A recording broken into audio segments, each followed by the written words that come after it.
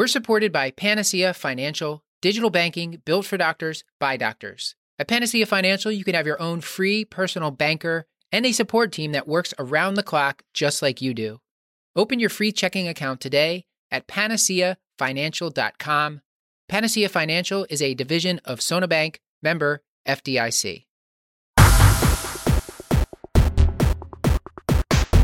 The Curbsiders podcast is for entertainment, education, and information purposes only, and the topics discussed should not be used solely to diagnose, treat, cure, or prevent any diseases or conditions. Furthermore, the views and statements expressed on this podcast are solely those of the host and should not be interpreted to reflect official policy or position of any entity, aside from possibly Cashback Memorial Hospital and its affiliate outreach programs, if indeed there are any. In fact, there are none. Pretty much, we aren't responsible if you screw up. You should always do your own homework and let us know when we're wrong.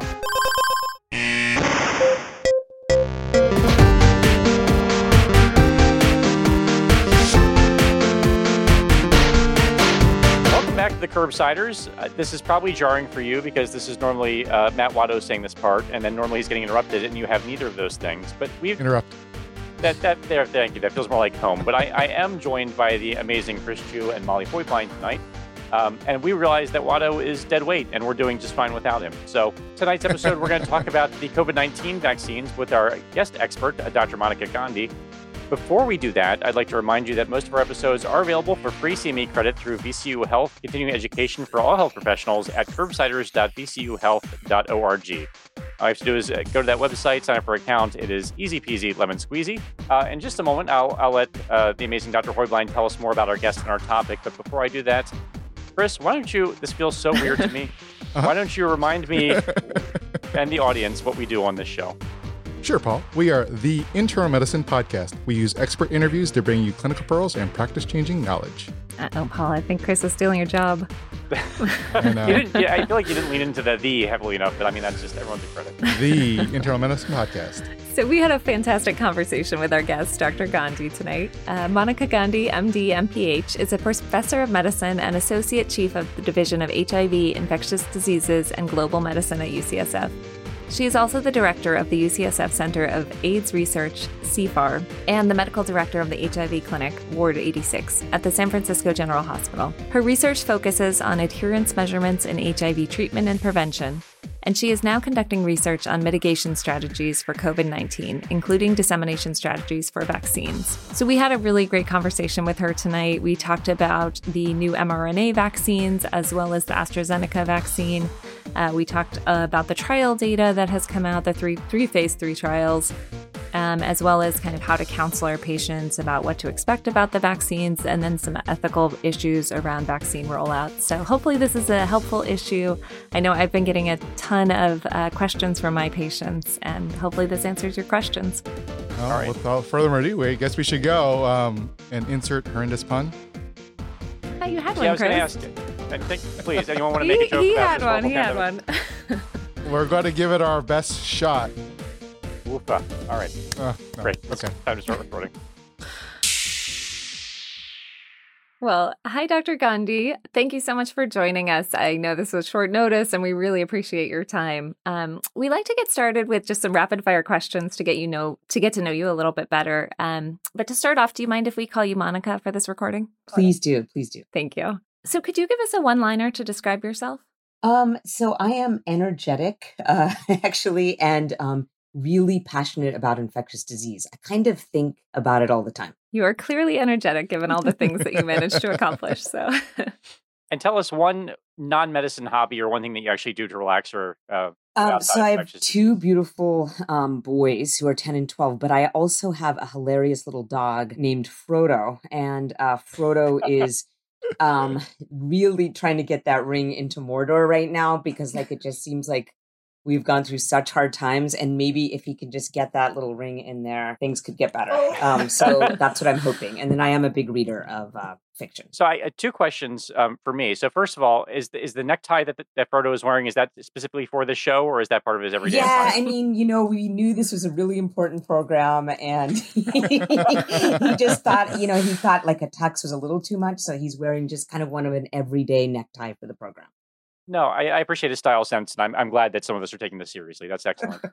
I guess the other question, and you did mention that you like to read fiction. I see just a wall of books behind you, so I'm always open for a book recommendation. I feel like I'm practically caught up at this point, thanks to quarantine. So it doesn't have to be medicine related at all. Just give me a book recommendation, something you read recently you like. What I just finished was The Vanishing Half, which was about two twins who were actually of mixed race. And one chose to live completely as a white person, violated her whole family to do so. And the reason it's interesting is it's a very new take on race relations, right? To do it through this way. So it was amazing. Wow. I just finished that a couple days ago and it was amazing. Yeah, our baby gets up every day at 4:30, so I really try to go to bed early and I could not put that down. And I was like, oh, I have to go to bed, but I have to finish. Yeah, so that I would recommend it. Excellent. So my favorite question to ask is, what is your favorite failure and what did you learn from it? Actually, it has to do with your field, which is pediatrics. So I thought I wanted to be a pediatrician, and I didn't get the honors on the pediatrics rotation. I don't know what, and I cried and cried. I thought I wanted to be a pediatrician, and then it was a good failure because I really didn't want to be a pediatrician. Sorry, sorry. I mean, I didn't want to make children cry. I've been swabbing some children for these testing campaigns, and I invariably make their nasal swab. I make them cry, and I'm glad I didn't end up there. So I learned a lot from it.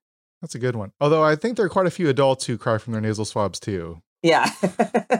Depends on how far you go. Yes. And do you have a frivolous thing that you're most looking forward to when quarantine is over, or something that you're just really missing being able to do? Yeah, I mean, I actually have been writing on face masks, but I hate face masks. So I actually really want to take it off and I want to travel. Yeah, this is such a lonely, hard time. So I'm going to immediately go somewhere excellent. I don't even know, Las Vegas, somewhere crazy where you just have to be around a lot of people. Sounds like a good one. I might steal that when all this is over too.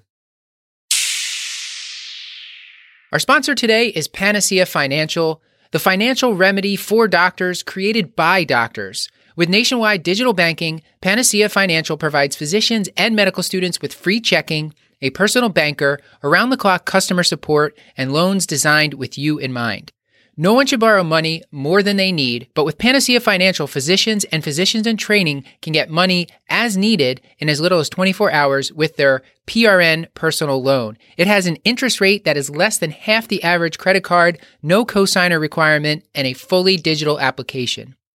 Instead of running up credit card debt, try their PRN personal loan that is designed to give you a better way to cover expenses such as relocation, board exams, or even home renovations. In addition, physicians in training can have a period of no or reduced payments on their PRN personal loan. Go to panaceafinancial.com today to learn more. Panacea Financial is a division of Sonabank and member FDIC. Well, all right. So I think why don't we'll defer picks of the week, if that's okay, unless everyone had a burning thing that they wanted to share. And why don't we actually transition right into a case from Cashlike Hospital? And Molly, why don't you lead us off? Absolutely. So we have Maria. She's a 35-year-old woman, and she is coming in and wants to ask if what you think about getting the COVID vaccine. So kind of to take a step back, what are the currently approved COVID-19 vaccines in the U.S.? So right now, and it's really interesting, the word approved is not the right word. They're actually called authorized. So someone corrected me on that very sternly, but so they're under emergency use authorization. And we have two in this country, 3 in other parts of the world. And they are what are commonly known as the Pfizer-BioNTech vaccine is one, and the second is the Moderna. And those are the only 2 vaccines that we have authorization for in this country, and they're both very similar. Now, there is a couple other vaccines that you said in some other countries. I know there's the one from, is it University of Oxford, AstraZeneca one, but that's a little different from the ones that have been approved for emergency use in the US. Is that right? Yes. So there's actually 3 approved worldwide if you want to say, that there's more than one. And then there's one in Russia and one in China that we don't know as much about. The third one, like you said, is the University of Oxford AstraZeneca vaccine. And it does have a different mechanism of action than those first 2, the Pfizer and the Moderna. It's a adenovirus, so it's a very benign cold virus from a primate. And inside that adenovirus, which really becomes the vector to bring it into your body, is DNA that codes for the spike protein of COVID-19. And so it is a different technology. It's only approved in the UK and India, but There are some major advantages to it, but it hasn't yet been authorized here, partially because there were some very weird things about the trial, which I can get into. Which I think we'd love to hear about. And then I think you mentioned sort of the mechanism of action of the big two that I think we're most familiar with being the mRNA vaccines, which I think a lot of hay has been made about. Do you mind just sort of talking us through exactly how that works and how it's different from vaccines that we typically use? Yeah, there's never been a vaccine for a pathogen before that uses this mechanism that the Pfizer, BioNTech, and the Moderna one do, which is called an mRNA vaccine. So it's messenger RNA that is codes for the spike protein, and it's embedded in this lipid bilayer. And so you inject it in the arm, it very easily, because our cells, of course, sort of have a lipid interface, merges with our cell and releases mRNA into our host cells. And then the translational machinery of our cells is harnessed to make protein. That mRNA goes through our ribosomes and goes through the endoplasmic reticulum, just like any mRNA would. And then our cells make the spike protein in bounds, like lots of it. And it's really efficient. And then your body is like, oh, I've never seen the spike protein before. And then it will trigger the appropriate immune response, both antibodies and a T cell response against the spike protein. So it's super unique, never been used before. It has been used for tumor vaccines, but not for a pathogen. And it's pretty amazing technology. Usually vaccines are like bits of protein from the virus or the bacteria, or it is even a live attenuated form of that pathogen. But to take mRNA and put it in a lipid bilayer, really unique and very exciting. And then the AstraZeneca is different, actually. It's more along the lines of how HIV vaccines we've been trying to develop for a long time. But it's taking a virus as the vector, benign virus, this cold virus, adenovirus causes colds in chimps, and it brings it into the cell. So the adenovirus gets injected. Inside it has DNA, not mRNA. But it's the DNA that codes for the spike protein. And then it's essentially that DNA gets incorporated essentially that DNA is coded eventually into mRNA in your body, and then you go ahead and produce protein. So it is, by the way, the virus doesn't replicate in your body. So the adenovirus, you don't even get a cold from it. And that has been explored before. An adenovirus vector, actually, we're really super familiar with that in HIV. We keep on trying it.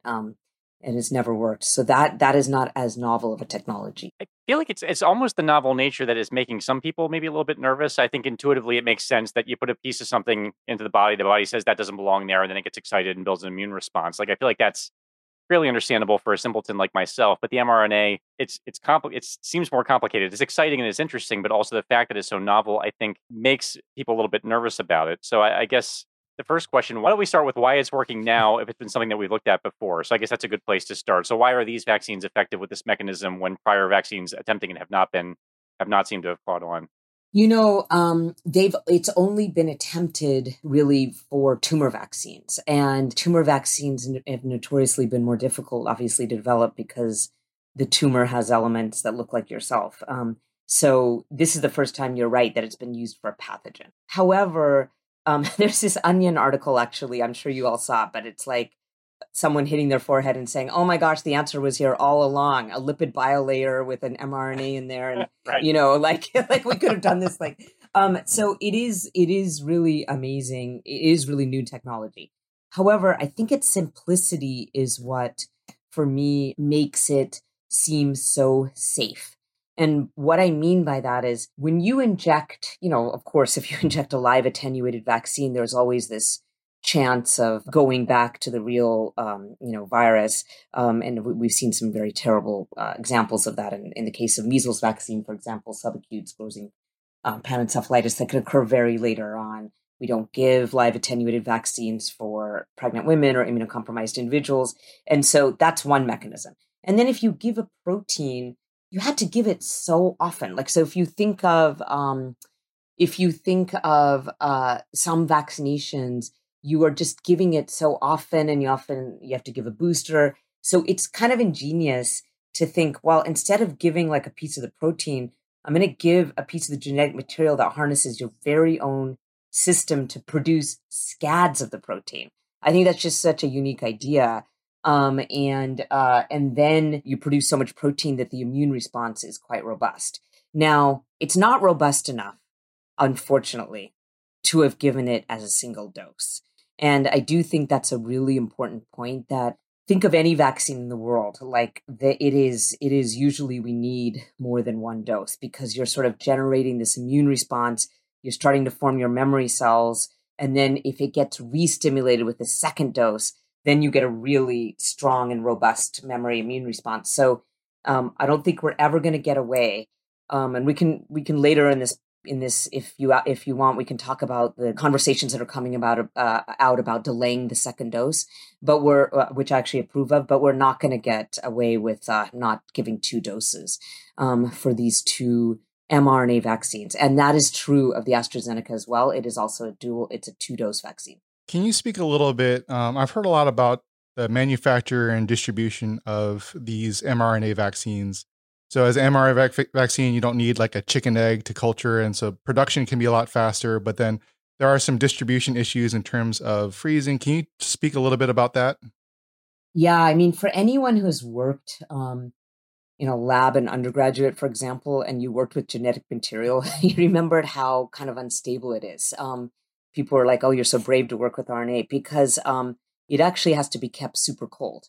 So that is the issue. And that is why AstraZeneca, there are going to be advantages to it. So the Pfizer-BioNTech vaccine has to be kept at -70 at all times. And if you think about like what's in your house, that's a 2 to 8 degree fridge. I mean, sometimes people put it down to 1, but that's typically a 4-degree fridge. So if you think about all your clinics out there, many of us have clinics with fridges to store samples or urine or whatever, but that's at 4 degrees. -70 is what you'd have in a research laboratory. So it really is really freezing. And so it brings in this complexity of having to ship it on dry ice, having it in these special containers that have dry ice, bringing up the expense of it. The one good thing, and that's Pfizer-BioNTech, period, like -70, period. You know, there was a story out of Ukiah yesterday that they were going to lose their vaccine because it was getting too warm, and they like quickly vaccinated 850 people. You just can't let it get warm. Now, the Moderna has advantages, and I don't know if the Pfizer just didn't study it or there's something inherent about the Moderna that is more stable. It can be stored for longer at higher temperatures. So it can be stored at -20 degrees for 6 months, which -20s, you don't really have those sitting around either, but it can be stored in a regular fridge, 4 degrees, for 30 days. To me, that is, that really will allow for full distribution of vaccines, or like using a cooler in a mass vaccination campaign, or being out in a field, because I am really envisioning and hoping that we're going to have fields and parks and convention centers and people getting mass vaccination when we open it up to phase 1B. So the Moderna has that advantage, but the AstraZeneca can be in a regular fridge for like kind of indefinitely. 6 months is how long they've studied it. So that does have advantages in rural settings and in other places where 30 days may not be enough. And once the vaccine's actually given, when I originally heard about this new technology a couple months ago, it honestly sounded a little creepy to me. I mean, we're injecting foreign DNA or RNA, but it sounds like it really degrades pretty quickly and it doesn't enter the nucleus. Is that correct? Yeah, I mean, that is the best part, is that like, I was thinking about HIV as a virus that goes in and intercalates into your chromosome and you can never get it out. This is literally an mRNA that goes straight to the cytoplasm, goes to your ribosomes, use their translation magic and make it into protein. And then it's in and of itself, like all mRNA, it just immediately degrades. So when I think about pregnant women, which we can certainly talk about, I know your patient is 35. I don't know her interest in childbearing, but it's very reassuring to me that it's never going to stay around in your body. And so it degrades quickly. I can't imagine a scenario where you'd have long-term scary genetic side effects from it, And so I feel very secure about its safety. Yeah, I mean, the research data looks very, very exciting in terms of just how effective it is. When Chris and I were kind of talking beforehand, he sort of had a question about efficacy versus effectiveness. Was that your phrasing? Yeah, I've heard both praises and saying in some of the literature and saying that they're not the same. And I was wondering whether you would be able to speak to that if there is a difference in what that means. Yeah, I mean, actually, so, that phrase in general usually refers to sort of efficacy and is it in a phase 3 trial, and effectiveness is as we roll it out, to put it really sort of simply. But there is a weird aspect about this in what they decided their endpoint was that has led to some confusion about it, right? Because both the Pfizer-BioNTech and the Moderna trial, they started up in like July and they got their results in November. So it was really fast. However, to have that sort of expediency, which I think was necessary given the nature of the pandemic, there were shortcuts taken. And one shortcut that was taken is that the kind of one bizarre aspect of SARS-CoV-2 is that we know that you can have asymptomatic infection. You can feel perfectly fine and be shedding the virus in high rates from your nose and mouth. And that's fundamentally the crux of the problem with this virus. It's why it spreads so quickly. It's why we need face masks. It's why one person can carry it and be fine, and they can give it to someone who's more vulnerable and they can get really sick. And that particular outcome of just being infected in general was not an outcome of either the Moderna or Pfizer study. It was an outcome of the AstraZeneca trial, but we'll talk about that. So the outcome that was looked at was specifically developing symptomatic COVID-19. And how would you know if you were symptomatic? People reported in, hey, I don't feel well. Oh, really? Okay, come in and get swabbed. So there was not routine swabbing that occurred that we do, for example, in schools for teachers. It wasn't routine swabbing at all. It was like, if you don't feel well, come in and we're going to test you for COVID. And so in the Pfizer-BioNTech study of 170 people who ended up being tested and they had COVID-19, 162 were in the placebo arm and 8 were in the vaccine arm. And so that is a 95% effective rate, meaning, not many people had symptomatic COVID in the vaccine arm. Most of the symptomatic COVID was in the placebo arm, but it doesn't actually necessarily tell you if you have asymptomatic infection. Say many of these patients were high risk, especially in the Moderna. And by high risk, I mean like healthcare workers, essential workers. They were out, they had to be working. And so you could have been infected, but you would never know if you were asymptomatic. And going along with that symptomatic outcome, because I think that's a really important outcome, we don't want people to get sick. But I loved this other secondary outcome, which was having severe disease. Of course, as physicians, that's what we really care about. And almost all of the people in all 3 trials who actually had severe disease, there were 4 in the Pfizer trial who had severe disease, and almost 3 out of 4 were in the placebo. And in the Moderna trial, there were 30 people who had severe disease, and all of them were in the placebo group. So 0 severe disease in the vaccine group. And then in the AstraZeneca trial, looks like there were 30 as well, severe outcomes, and all of them were in the placebo group. So I love this idea that the most important thing to prevent severe illness, this vaccine works amazingly. It works really well for symptomatic disease. And I actually am going to make the assumption, and I'll tell you about that with the AstraZeneca, that it actually prevents asymptomatic infection, but that wasn't proven in the Pfizer and the Moderna vaccine trial. So one of the things that I'm taking away from this already are just sort of scripts for people who are maybe hesitant to consider vaccination. So you've given what is it going to prevent exactly. So that was incredibly helpful to go through. You talked about the new technology and how it's not that new, and also how it's relatively benign and seems very effective. And I wonder if you wouldn't help me with the script for the people who are concerned about how quickly this came about. We hear about, drugs and vaccines and really any kind of medical treatments taking years and years and years to come together. And I feel like some of I don't want to say conspiracy minded, but the people who are nervous about things just feel like this feels markedly different because it seemed to have happened so quickly. Do you have something that you tell patients when they raise that specific concern? Yes. What I say to them is, in 1918, when they were trying to develop an influenza vaccine, it was 1918. We are in 2020. The entire world was focused on getting a vaccine. You take everyone in the world who has any ability to produce something and they all put their minds to a problem. This stopped the world in its track. And also there was precedent for mRNA vaccines. They just hadn't been developed, but they had been thought about, like you said, for a while, for influenza, for Zika, for rabies, actually for MERS, another coronavirus. But MERS kind of went away on its own. So the technology was actually already there. And then you kind of give this challenge to the whole world, like, do you want to get us out of the misery and win a Nobel Prize and become the most famous person ever? Yes, like people are going to be on it. And it went through. I mean, we're in the year 2020, and I think it went really fast because we're in a highly technological age. We had precedent. There wasn't a real issue to use it for influenza. We have other ways to do influenza. There was no hurry. Now there was a huge hurry, and why not use this incredible technology? So I do not think it was. I mean, it was developed fast, and I just found that an amazing kind of the amazing power of technology, science, and how miserable we all are. Because until we get mass vaccination, the world is just on hold, and it is just affecting every facet of society.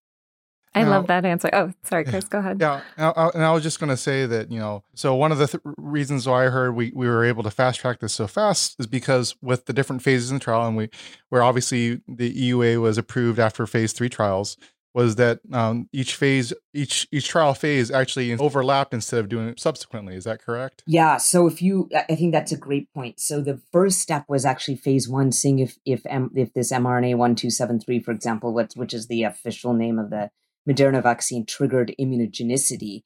And it did. And right as soon as that was noticed, okay, then we'll go into phase 2 and see what's the right dose. And then as soon as the dose didn't, cause too many side effects, okay, let's go right into phase 3 and start giving it out to people. The other thing is that if you look at the endpoints, there were some shortcuts taken. And I cannot blame them. I'm so delighted to have these vaccines that I'm amazingly grateful, but I think, what kind of shortcuts? Well, they didn't swab everyone weekly in the Pfizer, BioNTech, or the Moderna phase 3 trials. They did in AstraZeneca, and I'll tell you about that. And so we don't know if it prevents asymptomatic infection. Again, biologically, it actually makes sense that it would prevent asymptomatic infection. But when you hear people say wear masks and still distance until everyone around you is vaccinated, I think that's frankly a fair point until we can ensure that the other person that we're wearing a mask in front of is vaccinated as well, because there is this possibility. So that was one shortcut. Second shortcut was to give 3 weeks between doses was probably speeding it up a little bit. I'd love to talk about this if we had time, this controversy that's circulating right now about if you can delay the second dose. I actually think usually delaying the second dose creates more immunogenicity. This is just true for many viruses. We actually care way more if someone comes in too short of an interval versus too long of an interval. It's why we don't start childhood vaccinations all over again. If someone missed a year, we're like, okay, we'll just take you where you left off. Same thing with hepatitis B. So there's something good about delaying time between 2 shots. And I'd love to tell you a little more about AstraZeneca to explain that. I think that AstraZeneca trial really showed that. And because of that, but giving it 3 weeks or 4 weeks was another shortcut. Probably it would have been like 12 weeks if we had all the time in the world. And then the other shortcut was that these outcomes were given just 2 weeks after receiving the second dose, which is pretty fast. And so the fact that we have such amazing outcomes means these are amazing vaccines. All right. I feel like you've been teasing the AstraZeneca trial for the first half. I've been hinting that I want to tell you 2 things. I'm such a loose. Tell us about it. I'm excited to hear. Okay. I really had wanted to tell you something about the AstraZeneca trials because I think they give us hints about what we can expect from the Pfizer Moderna. Because frankly, those trials, though they've been criticized, did some things really well. So one thing is that the Lancet paper, which was on December 8th, which published the literature on the trials so far, the AstraZeneca trial, and it was in the UK, Brazil, and United States. That data that was given to us is kind of halfway through the phase 3 trials. And they did a couple of things that were great. They swabbed everyone every week. So then you really could say, okay, well, and they had them self-swab. So then you could really say, okay, does it reduce asymptomatic infection? Okay, why would anyone even dream of this? Because in influenza, you don't really have asymptomatic infection. The reason that we need to do this swabbing, and it's important, is that it's possible that a antibody response or a T-cell response can minimize symptoms of an infection, but not totally block the infection, which is why in the past we were wondering if COVID antibodies to other coronaviruses, not COVID antibodies, but antibodies to other coronaviruses were conferring some protective immunity against getting symptomatic COVID. So even though you'd think, oh, it totally block infection, there's still an idea that maybe these antibody responses wouldn't, and you could still get asymptomatic disease and you could still pass it on to people. So the AstraZeneca did things right. They actually swabbed everyone every week.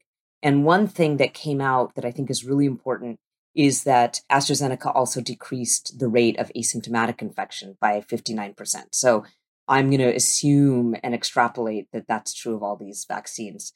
The second thing that it did weirdly, and it was like an accident, and that's why people have been kind of suspicious about it, is that in the UK, they accidentally gave they gave people a half dose and then a full dose. It was an accident. They noticed that they had given them half dose because no one was having side effects from the half dose. And then they noticed that, and then they said, oops, you got a half dose, full dose. It turned out that that dosing regimen was actually more effective for those individuals. That dosing regimen gave an effectiveness rate of 90%, whereas it was 62% in people who got full dose, for a combined effectiveness of 70%. Now, I will say one thing that just came out, and it wasn't actually in the Lancet paper, but it just came out from the data that the UK had reviewed that allowed them to pass the AstraZeneca vaccine, which is that the people who got half dose, full dose actually were more likely to have a very long period between doses because there was all these mistakes made and they're like, oh. And so actually it was 12, on average, they had a longer period between doses.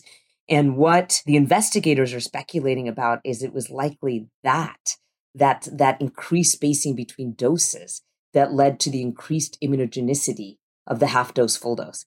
And in fact, the UK approved it for 12 weeks between doses. And so when we're having this argument about Moderna and Pfizer vaccine that like, oh gosh, you have to give it 3 and 4 weeks respectively, maybe extending it, if we extrapolate from AstraZeneca, would not be a big problem in terms of immunogenicity. Very interesting. Mm-hmm. That trial sounds like a mess. I can't imagine trying to pull it's like, whoopsie daisy. That was a half dose. Now we're adjusting the time frame. Like I think just analyzing the data, there's some probably a room full of statisticians just losing their minds. Hopefully socially distant.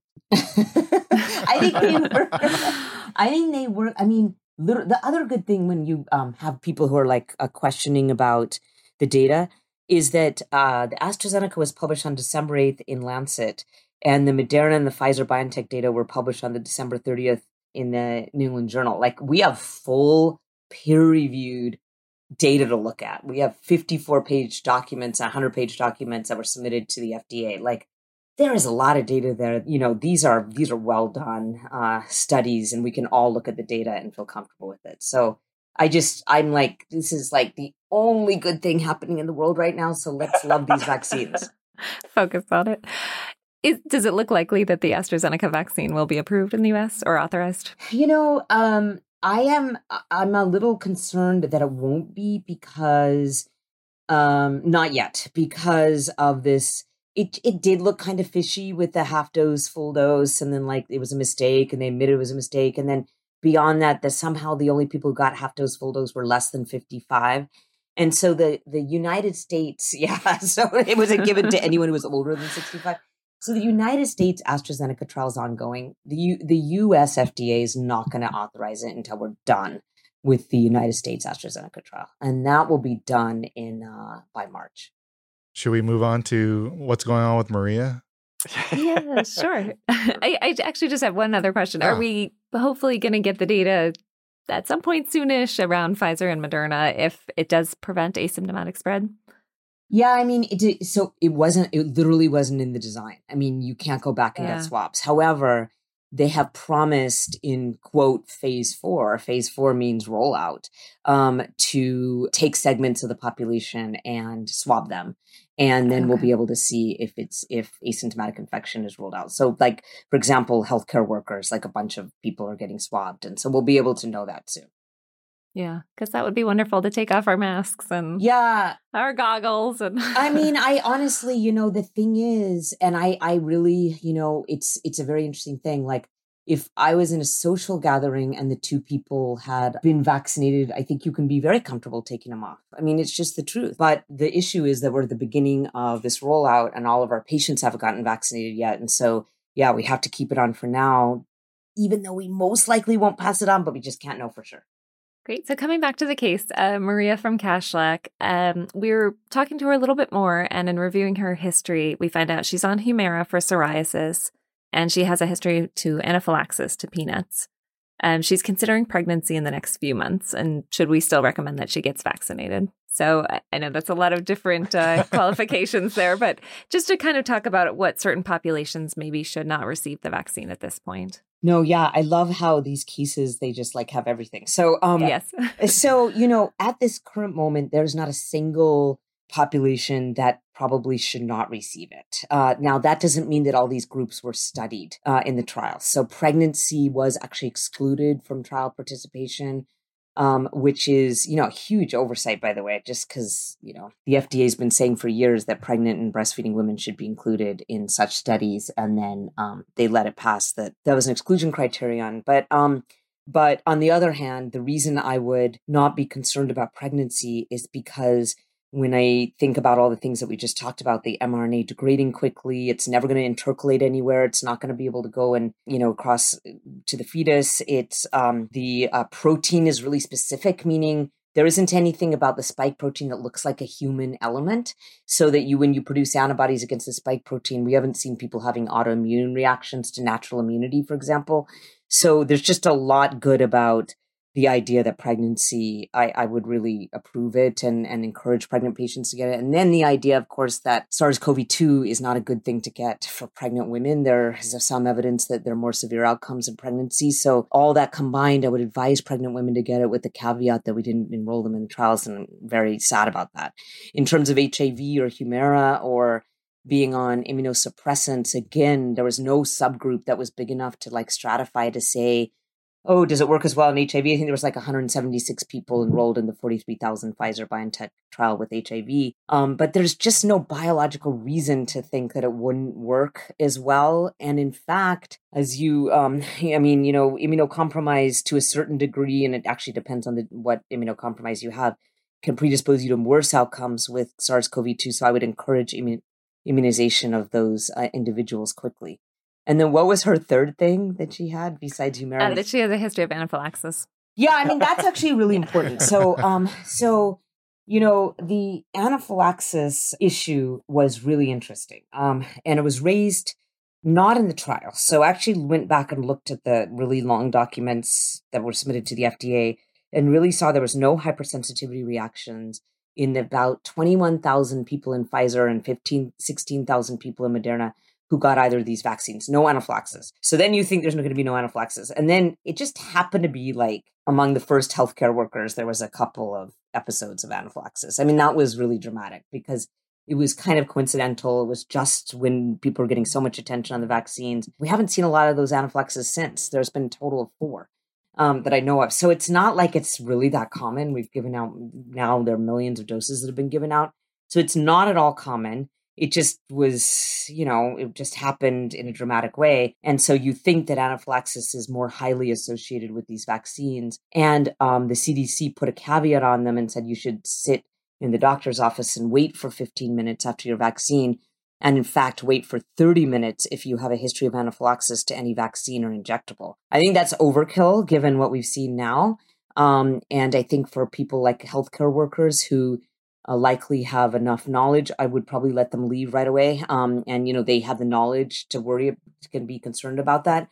And in addition, peanuts or seafood or chicken or egg allergies don't seem to have anything to do with those couple of cases of anaphylaxis. In fact, it's not that at all. It's more, we think it could have something to do with the PEG, which is a polyethylene glycol that's what's being looked at least.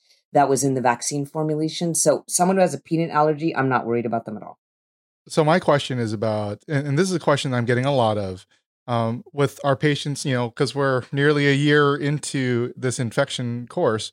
I have patients who had COVID at the beginning of the course, or even more recently. I have healthcare workers who, actually I had a healthcare worker who had the COVID vaccine, was diagnosed with COVID a couple days later because she probably got it somewhere else and now doesn't know what to do about the second dose. Although I think I know what you're going to say about that. What do we do with our patients who've previously had COVID? What do we tell them about the vaccine? Yeah, I mean, the ACIP CDC recommendation said really clearly that if you've had COVID, please try to go more to the back of the line, because they actually said 90 days, but there was an amazing study in the New England Journal just last week about healthcare workers who've had COVID, and antibody protection lasts at least 6 months. So if right now the CDC recommendation is to wait 3 months before getting it, not because there's any like severe reaction to yourself, but kind of out of altruism that we need to reserve doses for people who need it. And you are protected if you've had natural COVID.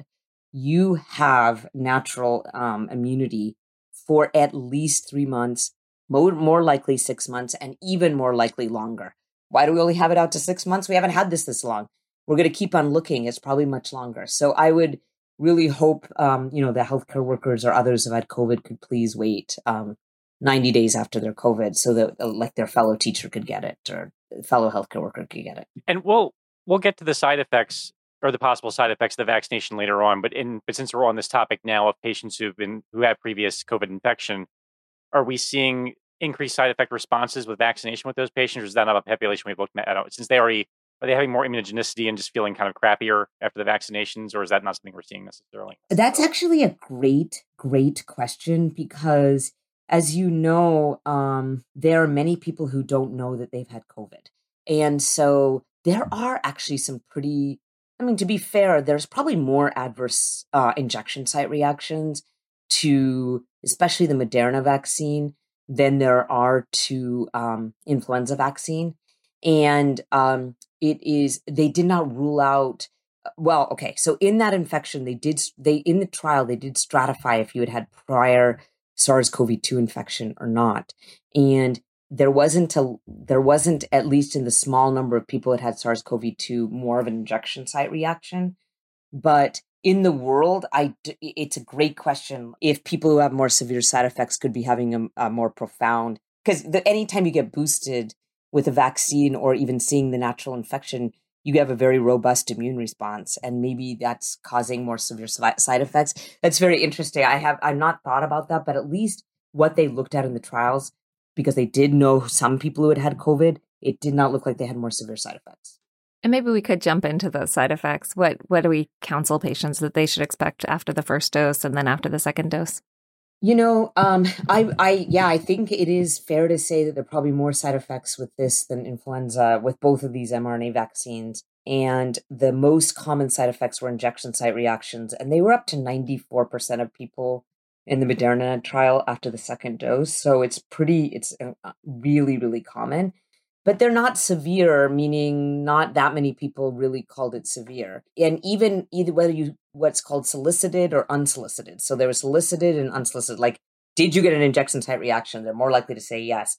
But even unsolicited people describe the pain. So there is going to be some pain. And, this whole Tylenol, acetaminophen after vaccines, probably not before, based on, you would know more, Chris, based on the pediatric data. I think we don't give some theoretical aspect about acetaminophen before in kids, but in children, but 20% of people took antipyretics after the Moderna vaccine. The others that were more common, but still not that common, were fatigue and fever and headache. So those three, and again, not that common and not that bad. Like the severe side effects were very rare, but a fair amount of people said they had fatigue. And anecdotally, I've had like some healthcare workers around me. They're like, "Oh, I fell asleep after my vaccine for like 2 hours, and it really hurt." So I don't know. I'm sure you guys are hearing the same thing, but I think it's a little different than influenza. It's a little more. I like it because I think it means it's working, and I think you can take antipyretics. And I think the main thing to remember is nothing was very severe. Nothing was too bad. And I genuinely don't think, for example, they were like rotating them. So like some people in the ER got it and others didn't, just in case you had to be at home, after getting the vaccine. This is in no way that bad. Like you can totally work with it usually.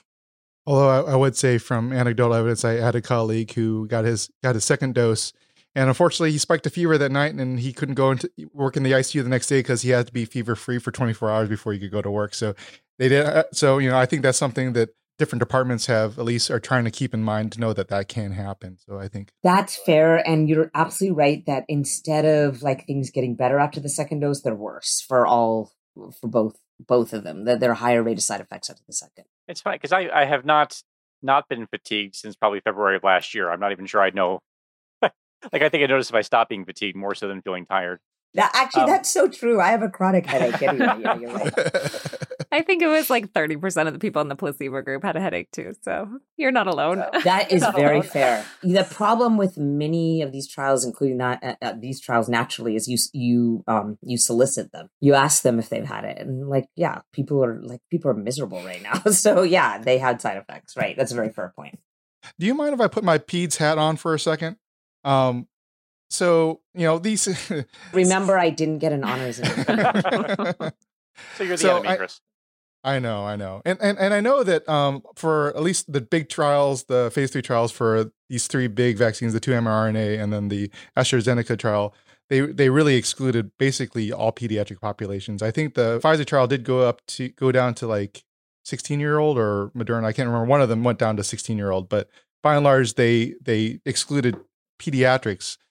Do you have any idea if they're doing pediatric trials and what to expect on that? And in terms of like trying to reach a herd immunity for like our general population, is it important to get these children immunized in the future? No, this is a great question. So in the middle of the Pfizer trial, it got approved to go down to 12. But by the time age of 12, but by the time there was approval given, it just was too late, and the youngest age was 16. And then same in the Moderna. And so what happened is that this is now currently both vaccines have only been approved for 16 and older. There has been an approval to go forward for pediatric immunization trials, and hopefully they'll enroll. There's some concern that they may not enroll as readily because parents are more. In general, this is not an infection that has as much of a devastating effect on children, and people often weigh lots of things when they decide to enroll their child into a vaccine trial. So right now, only till 16. So then the way that the CDC has designed the rollout is there's phase 1A, 1B, 1C, and 2. And 1A is, of course, healthcare workers in long-term care facilities and staff in those long-term care facilities. 1B is age over 75 years old, equals or older, and also really frontline essential workers like grocery store clerks and public transit workers and teachers and educators and people who are out, food and agriculture, meat processing plants. And then phase 1C is 65 to 74, just period, or 65 to 74, age 16 to 64 if you have a pre-existing condition. And then all the other essential workers, like people who are out more, like media or communications or IT or waterworks. And then 2 is everyone else. And 2 means anyone over the age of 16. And so you're right that the way that the current scheme works is a child who's 8, 10, 12 will not be vaccinated by these vaccines in this country. It doesn't mean that these trials won't enroll and they won't go forward, and hopefully they will. They were approved for the child vaccines. And there may be many people who will say, you look like you're 16, like, I'm just going to give this to you. Like, there may be people like you who straddle the world between med-peds that you're going to give your 14-year-olds this. And then you're right that herd immunity, which is a very important concept, has to be, it really does not require 100% of the population to be immune. It requires, there's some models that say 60%. I would say the safest way to think of it is 70%. And so between all those people that fit into phase 1A, B, C, and 2, and then between the fact that children may have gotten it and got some immunity, and then between the fact that a teacher is actually teaching a child that he herself is immune, I think we will get to herd immunity by the time we get to phase 2. And I'm not worried that we have to go out and do little children. But it's a great question from the pediatric world. It's a great question. Perfect. And then Molly, how are we with this being your baby? I think we've covered a ton. This has been great. I would love if we have time to spend just a little bit of time on the ethics. And you kind of opened that up with talking about the tiers for distribution. And I know that a lot of people went into thinking about how to decide those tiers, and it just seems like an incredibly complicated thing of how actually that's going to happen in practice. And, does that make the most sense in terms of keeping the highest number of people safe? So I don't know if you have any thoughts about the tiers or just insights that we might need to know. I mean, that day when they released the tiers, which was, the Sunday after authorization occurred for the Moderna, I could not think of anything else the whole day because I puzzled and thought about them. And I have to say that I really liked them. And the reason is that the CDC clearly put out a very strong principle at the beginning of the slide set that they put out about the tiers that said, we are going for both protecting the vulnerable and getting society functioning again. And those are the two hardest things going on right now, is that older people are susceptible to severe outcomes, and so are people with comorbidities. But society not functioning right now and children not being in school is getting increasingly impossible for just this much time out of learning and so forth. And so it was quite a surprise and not known ahead of time that they put teachers and educators in phase 1B, which should theoretically start as soon as, and let's admit it, we have had a slower vaccine rollout than we should have, but will theoretically start at the end of January. And that is kind of an amazing concept to get children back to school. And yes, then where the criticism came in is, well, wait, I'm 74. Like I have to wait till 1C when 75, where's this arbitrary cutoff of not being 65? I thought that was all the older people were going to be put into phase 1B. But the way I thought of it is you can't actually do anything that's perfect. There's never a right way to do things. And I believe that society not functioning, grocery store clerks being at risk, or meat processing plant workers, or agriculture workers, or children not being in school, a lot of that is really difficult and scary for them. And so I kind of liked it. I actually liked it. And I know it's not perfect. And I probably would have tweaked the ages and gone down lower. But it's hard for me to criticize people who are making such complex decisions. And of course, you could go really fast. If we had a different country, you could go really fast and you could get to 1C really quickly, aka Israel. And so we need to go faster. And that means, I think when you really think about like sort of the capitalism, just to make a comment about capitalism, I think it failed us with our public health response because we didn't pay people to stay at home, so people had to go and work. Then it really benefited us in terms of two vaccines. One thing to give credit for is the public-private partnership of Operation Warp Speed, which was, which really was an impetus. There was a lot of money put into it. So that was a good thing for capitalism. But third thing about capitalism is that once people have gotten the CEOs and stock options and people have gotten money, it didn't actually incentivize anyone getting it into the arms of people. And we're so decentralized in this country with our healthcare, which we really saw during this pandemic, that we don't have some central system to just decide how to do mass vaccination campaigns. How are people supposed to find out if they don't have any insurance, how they get their vaccine? How do they, we can understand that if you do have insurance, you can call your doctor's office and say, do you have it? Do you have it yet? But what about people who are uninsured or underinsured? And so we really need now departments of public health to think about mass vaccination campaigns for their undocumented immigrants, for underinsurers, for Medi-Cal, for Medicare, the ones that DPHs are responsible for.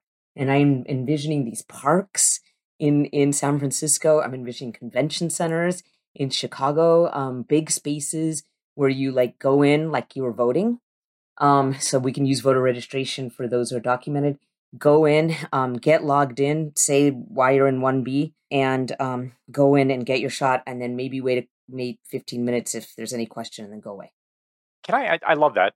That sounds great. That sounds like a utopia. Can I ask about the pre-existing conditions? I remember sort of early on in the course, there's a lot of hay made about obesity being a risk factor, and things kind of surprised us, like chronic kidney disease seemed to be disproportionately affected. So what pre-existing conditions are they looking at that will actually put you into sort of the faster track? That's a great question because they haven't actually specified that exactly. So if you look at another CDC webpage and look at, quote, conditions that increase your susceptibility to COVID-19, it's some of these that you named, but some of them I don't think do. So for example, like you said, COPD, heart disease, chronic kidney disease, like you said, came out, diabetes, obesity. and then hypertension to a certain extent. But then on that list, unfortunately, was having ever smoked. And, I mean, say you smoked like in college. I'm concerned that people can get around the rules, that I am susceptible. My patient, I'm going to write a little note for them that they really need this because they smoked. So I think by the time that we get to 1C, which is again when the 16 to 64-year-olds get with susceptibilities get it first, I would really try to.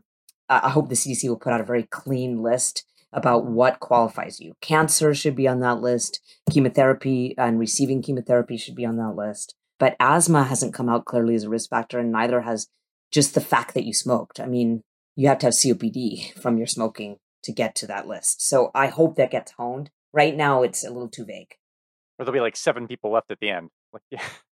Yeah, I mean, I keep on thinking that it's not as if like sub 20-year-old is not going to go get it and say they have something, right? Right. And that's, so maybe 1C is going to be more of a free for all, but it may. Yeah, well, it's going to be interesting to see. That's why we need mass vaccination campaigns. Do you have any sense of where that timeline's looking right now? Like when those 1C people might anticipate? Like, is it March, April, or more like May, June? Well, so the way the CDC put it out, and this was again on December 16th, it looked amazingly fast. It looked like we'd be done with phase 1A, which is healthcare workers, by mid-January, 5 weeks. And then we'd start on 1B, and then we'd be done with that by mid-February, and we'd launch right into 1C. Like, it looked so fast.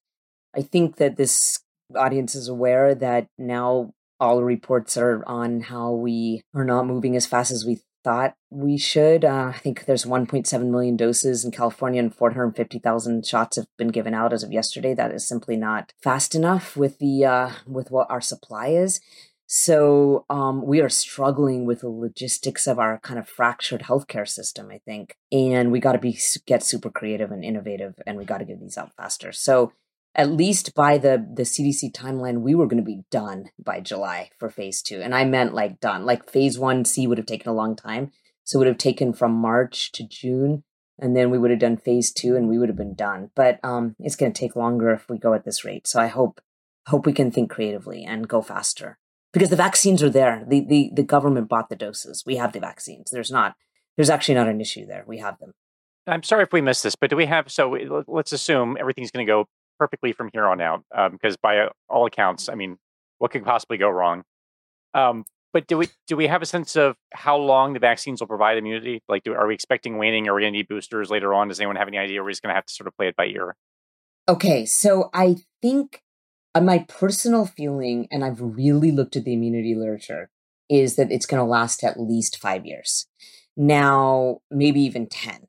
Now, again, that's sort of extrapolation for what curves look like when you see waning T cell responses.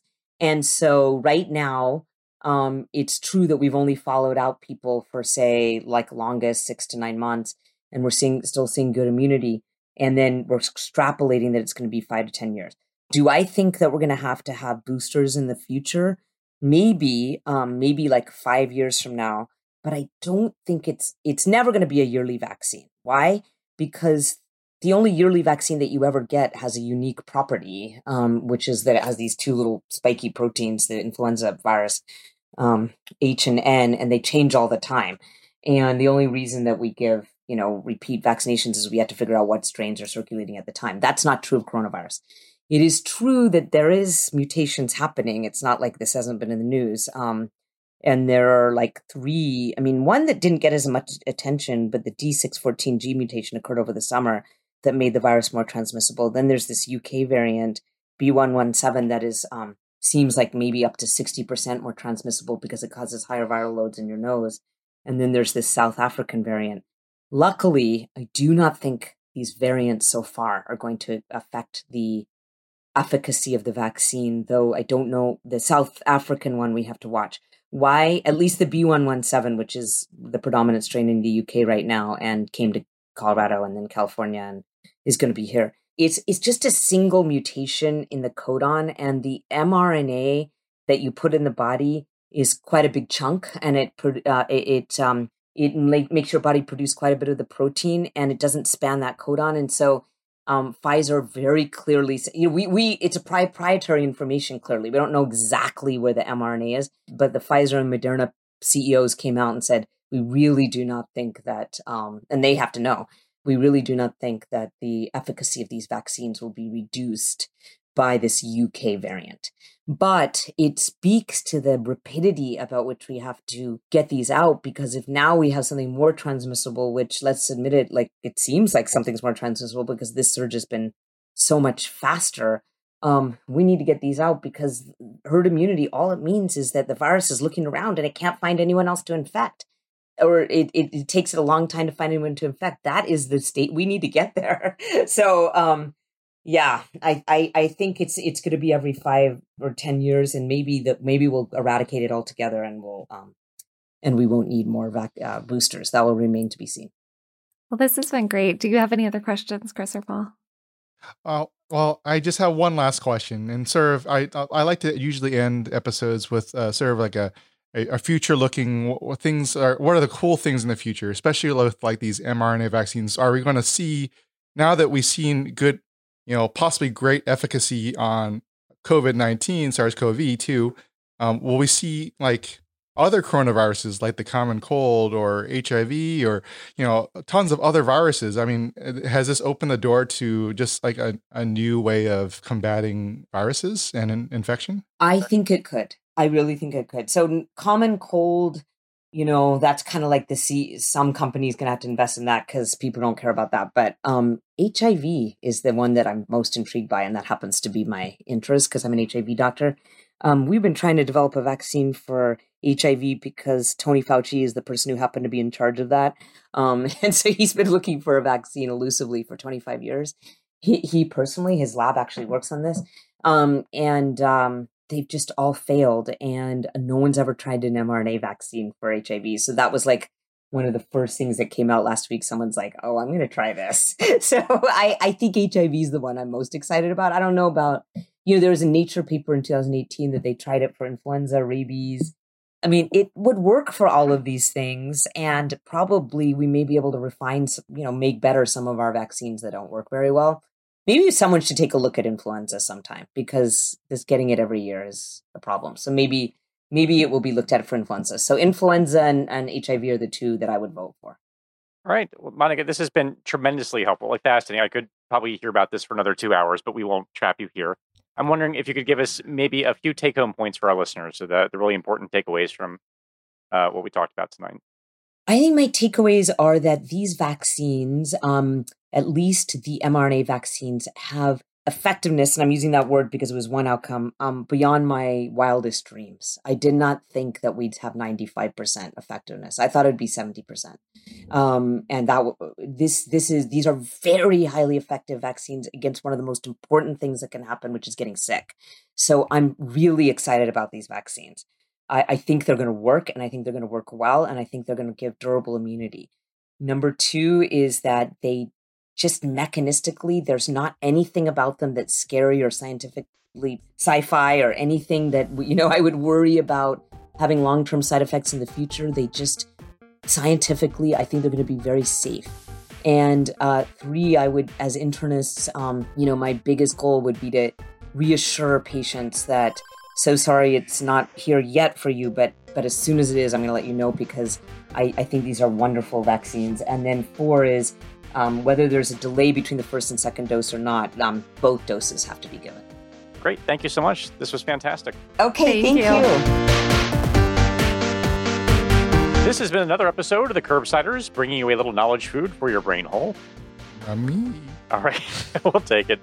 Get your show notes at thecurbsiders.com/podcast and sign up for our mailing list at thecurbsiders.com/knowledge food to get our weekly show notes in your inbox. We're committed to providing you high-value, practice-changing knowledge, and to do that, we need your feedback. So please subscribe, rate, review the show on Apple Podcasts, or contact us at thecurbsiders@gmail.com. Special thanks to our producer for this episode, Dr. Molly Hoybline, and especially our social media team, Beth Garbs-Garbatelli on Twitter, Maddie Mad Dog Morgan on Instagram, Tima Karganov on our website, and Chris, the Chumanchu, actually, that's me, on Facebook. Until next time, I've been Chris. A reminder that this and most episodes are available for free CME credit for all healthcare professionals at thecurbsiders.vcuhealth.org. All you have to do is create an account. Until next time, I've been Dr. Molly Hoybline.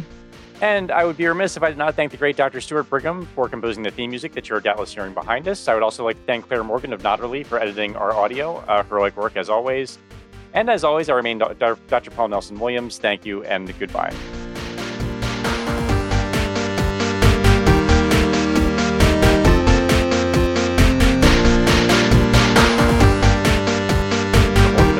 For editing our audio, heroic work as always. And as always, I remain Dr. Paul Nelson Williams. Thank you and goodbye.